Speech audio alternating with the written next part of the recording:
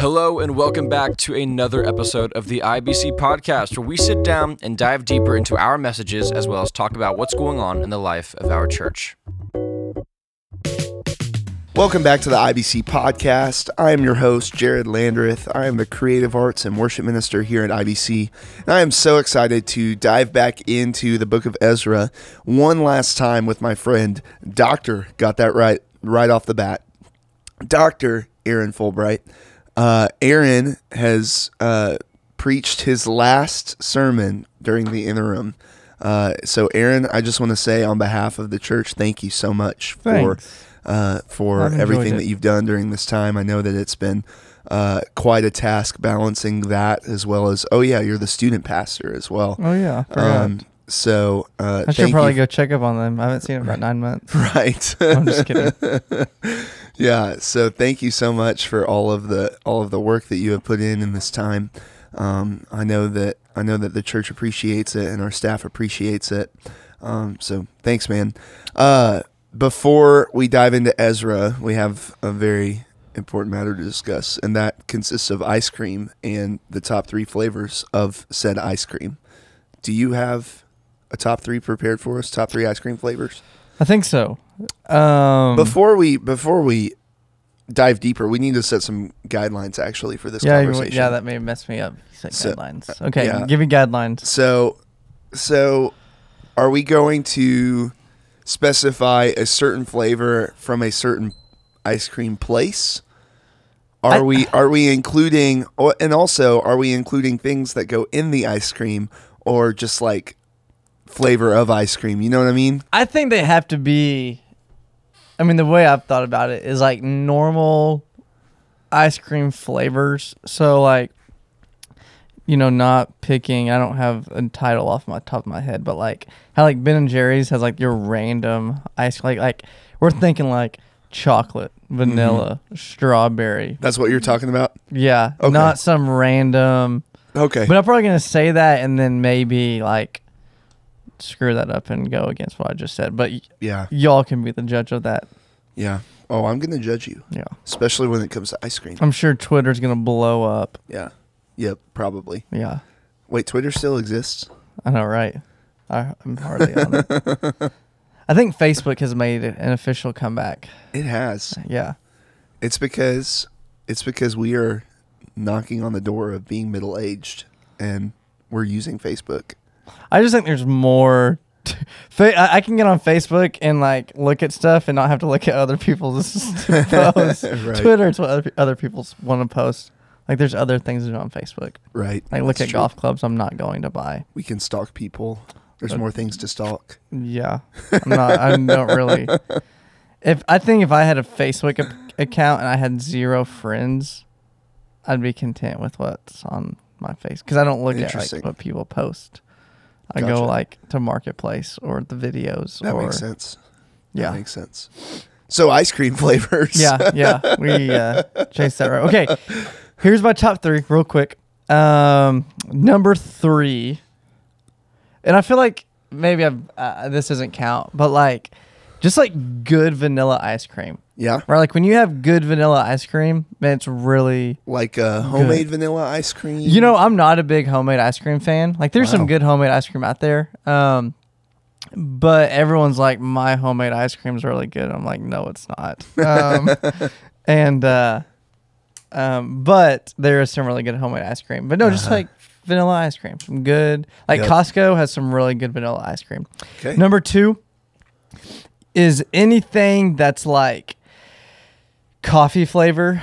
I like cappuccino and chunky chocolate from Brahms, but the chocolate, I mean, it's in the name, but it's a little too chunky for me. It's like hard. But like just usually like there's other ice cream places, like if they have something that's coffee, then it's usually really good. There's a place in I think it's called Boomtown Creamery in OKC, some really good coffee ice cream.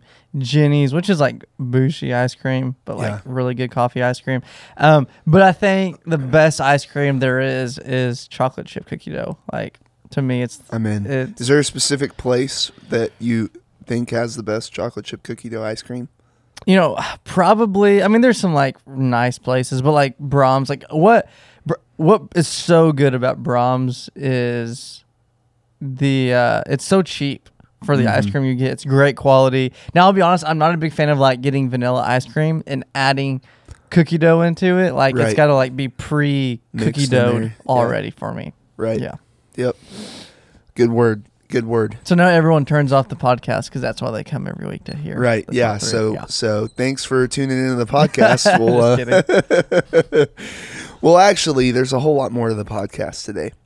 So you wrapped up your last sermon in the book of Ezra, and you're in Ezra chapter 8. Next week, we're going to be finishing up the book of Ezra, and Scott's going to preach through Ezra 9 and 10. But can you tell us a little bit about can you give us the Spark Notes version of your sermon and what's going on in Ezra chapter 8? Yeah, so Ezra 7 through 10 takes place 80 years after Ezra 1 through 6, and Ezra returns back to Jerusalem. Chapter 7, we saw that he gets permission to go back. We see his character, but 8 is really the actual return, and mostly it's them preparing to return. So they get the vessels, they gather Levites together, and then they return, arrive in Jerusalem, offer sacrifices because of God's good hand was upon them, and then that's it. Yeah. One of the first things you kind of talked about was discipleship in this sermon, and you talked about how sometimes we are reluctant to begin a discipleship relationship because we feel like we have to be one step ahead of somebody in their walk of Christ, in all aspects of their walk with Christ. Can you talk about why this isn't necessarily important to be one step ahead of in every aspect of our walks to disciple somebody? Yeah, because we're not going to be.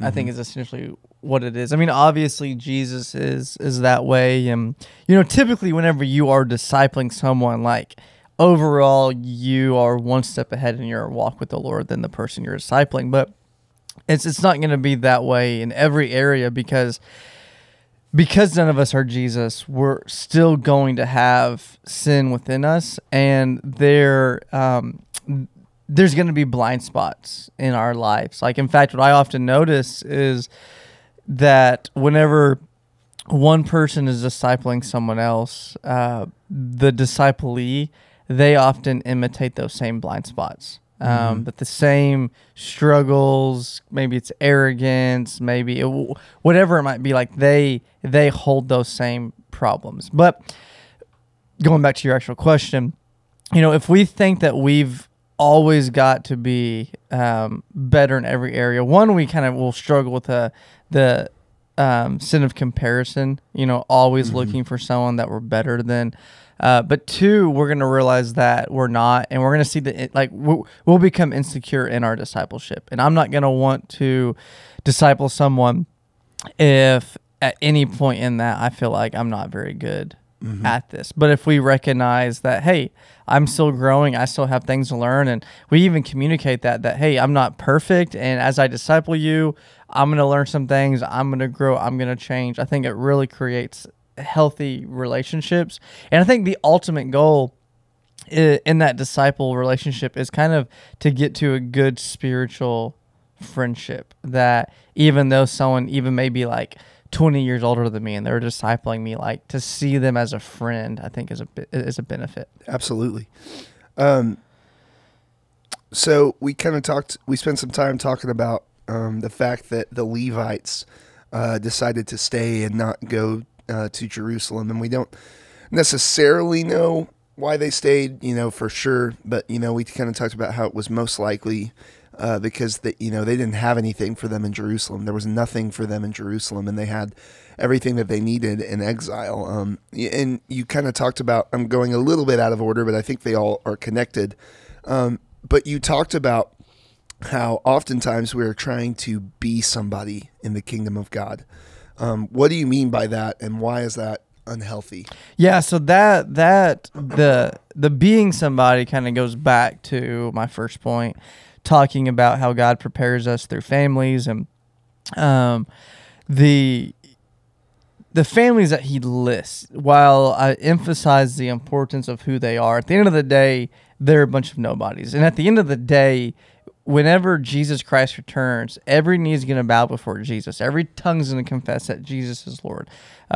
There's not going to be this like hierarchy of individuals within the church. Like we're as much as it sounds good and we maybe do have a lot of questions, but like we're not going to show up in heaven ready to talk to the Apostle Paul. We're not going to get to heaven looking forward to talking with Ezra and asking Ezra, hey, what was it like, reforming the people and they didn't respond very well and you realize all the sin. Like when we get to heaven, it's going to be about seeing Jesus. But I think what we tend to do is we want to, on this side of heaven, kind of make a name for ourselves. And, one thing I was thinking about as I was writing this sermon was how well this relates to pastors. And I think Ezra kind of gives us this model to imitate. But thinking about maybe lay people who aren't pastors, I think even within the church or our lives, like we're trying to be someone of great status, right? Like we want to be that family in the church that's known for godliness. We want to kind of maintain this reputation, but I think what we find ourselves doing is seeking a platform and a position that, because we've centered it around ourselves, we can miss out on the blessings of the Lord. But when we embrace being a nobody, embrace serving behind the scenes, just embrace discipling the people in my class, being a part of my community group, my small group, when we just embrace the little things, that's when we really begin to see God bless us and use us for big things in his kingdom. What's one of the biggest lessons we can take away from seeing the Levites make the decision to stay in exile rather than to initially stay in exile rather than return to Jerusalem? One thing I think about right off the bat is the Levites weren't expecting to return anytime soon, right? Like I think, 80 years prior to that moment, the Israelites had returned. Some had stayed, most had stayed in Babylon. And these Levites are descendants of those who had stayed. And they're probably not thinking like, oh yeah, we're going to go back one day. And even whenever the king made his decree, they're like, yeah, I bet some people will go back, but they're not thinking so much of themselves. And I think about for us, like we get so comfortable in what we're doing with our lives, and that we almost just say, hey, like I'm just going to stay here. I'm going to allow my comfort to determine the direction of my life. I think what's hard for adults, especially the older we get, is that God may call us to do something else, right? Like, imagine being in your 40s and you have multiple kids, kids who are in high school even, and then God begins to lay on your heart that, hey, maybe missions is something that they need to do. Like, it's easy to say, God would never call me to overseas missions. Now, if God called me to overseas missions, he would have done it whenever I'm in my 20s, before I have kids and it's just me and my spouse. We think that God would never call me in my 50s or 60s to lead a Sunday school class or to disciple someone much younger than me. Like, if God would have done that, he would have done it sooner. And the Levites might be thinking, like, if God really wanted us to go back, he would have called us back sooner. But what we do is we allow our comfort and what we're used to kind of hinder our ability to say yes to what God may be laying on our hearts. Yeah. I want to point to one of the quotes that you had, to one of the quotes that you said on Sunday morning. You said, when you trust the Lord, it will bring out your deepest insecurities. What is Ezra's response to the anxiety that he experiences preparing for the journey, and how is that related? How is that relatable to our own lives? Yeah. So Ezra he says no to having I almost said police escort, but it's kind of the same idea, a military escort from Babylon to Jerusalem. I mean, and I've mentioned several times that it's a 900-mile journey over a 4-month period. There's going to be bandits and robbers, pirates. I mean, just people coming to attack the people, steal their money, and even cause bodily harm. And he says no to the military escort because he wants the king to know that God is going to protect them. And he doesn't want to fall into the trap of trusting the foreign armies and the foreign countries that Israel trusted in the past that eventually leads into their exile.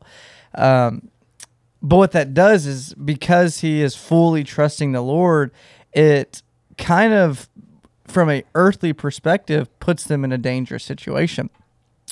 And so Ezra is fearful, obviously, that the Lord, not that God's going to abandon them, but he can't forget about the idea that, it's possible that we do get attacked. And I made the comment that when he prays for a safe journey, he's not necessarily praying for a hassle-free journey, right? He's just praying that if any hiccups come up, that God's going to provide a way through that difficult situation. And so because he doesn't have a police or a military escort and he's in earthly danger, I mean, he's a little anxious that what if this doesn't work out? Like, what if I'm stepping out in faith and this isn't something the Lord's actually called me to do? And so his response to that is to fast. And the fasting isn't just some random item, but it's what they will need the most: food. They're fasting from food because food's what you need to be sustained as you travel. Because remember, they're not driving, they're not flying. I mean, this is they're walking most of the way. And so this whole thing is just Ezra is saying, God, I depend upon you. I trust on you. And I just imagine that they're walking through the wilderness on their way back, and they can see from the top or from the bottom, maybe a valley up on the mountain, and there's some bandits just watching them, watching every move. And I'm sure at night, as they're sleeping, they'd wake up when they just heard a little thing, wondering, who is that? What's going on? Is someone going to come and attack us? Right. So just really trusting in the Lord to provide. Yeah, that's good. Aaron, if you had 2 more minutes to preach, how would you have spent them? Yeah, I think the biggest thing that I skipped over in my sermon that I had in there each service was back on the discipleship.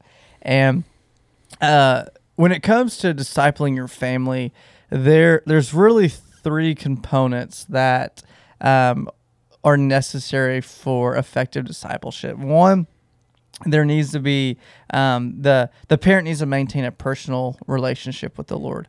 Number 2, there needs to be spiritual conversations in the home. And number 3, parents need to serve alongside their kids in the church. And really what that is kids need to see their parents walking with Jesus. And I know the Lord tells us in Matthew chapter 6, when you pray, go into your room, don't pray for public praise. And I don't think, parents should only read their Bible when their kids in the room. I think that's a sin. But there's nothing wrong with saying, you know what, I want to position myself in a way where I am having an authentic relationship with God and studying God's word. But I want to put myself in a place where my kids are going to watch me do that. And my kids are maybe even walk in on me reading the Bible or praying. And so 1, kids need to see it. Number 2, they need to use their ears and their mouths in the conversation. So they need to hear from their parents what their parents believe, and they need to talk about what they're learning at church. And then the third part is using their bodies to serve. And it's not just coming to church together and parents go one direction and students and kids go another direction, although I'm not arguing for a fully integrated style of family ministry. But there's value in when the parent is serving somewhere, that student serves with them. And I think that's why it's important for parents to be serving in the same ministry their kids are participating in. Right. If it's a service project, hey, I'm going to bring my kids with me so we can serve alongside one another. And maybe the kid isn't really at the level of serving, and you may not get as much done if your kid serves, but maybe the goal isn't to complete the task, but it's just to serve alongside your Right. kid, right? So Yeah. that's what I would add if I could. Yep. Well, Aaron, thanks again for all of the time that you have spent in this interim time preparing, not only to feed the church body, but also continuing to feed the student ministry at the same time. We're thankful for that, and we're thankful for everything that you've done in this interim time. We're so excited about school and getting kicked back off, and with it, all of the other church activities that we have firing back up here at IBC. We'd love for you to join us in all of those things. You can find a list of events of what's going on here at IBC at ibcshawnee.org/events. Thanks for tuning in, and we'll see you next time.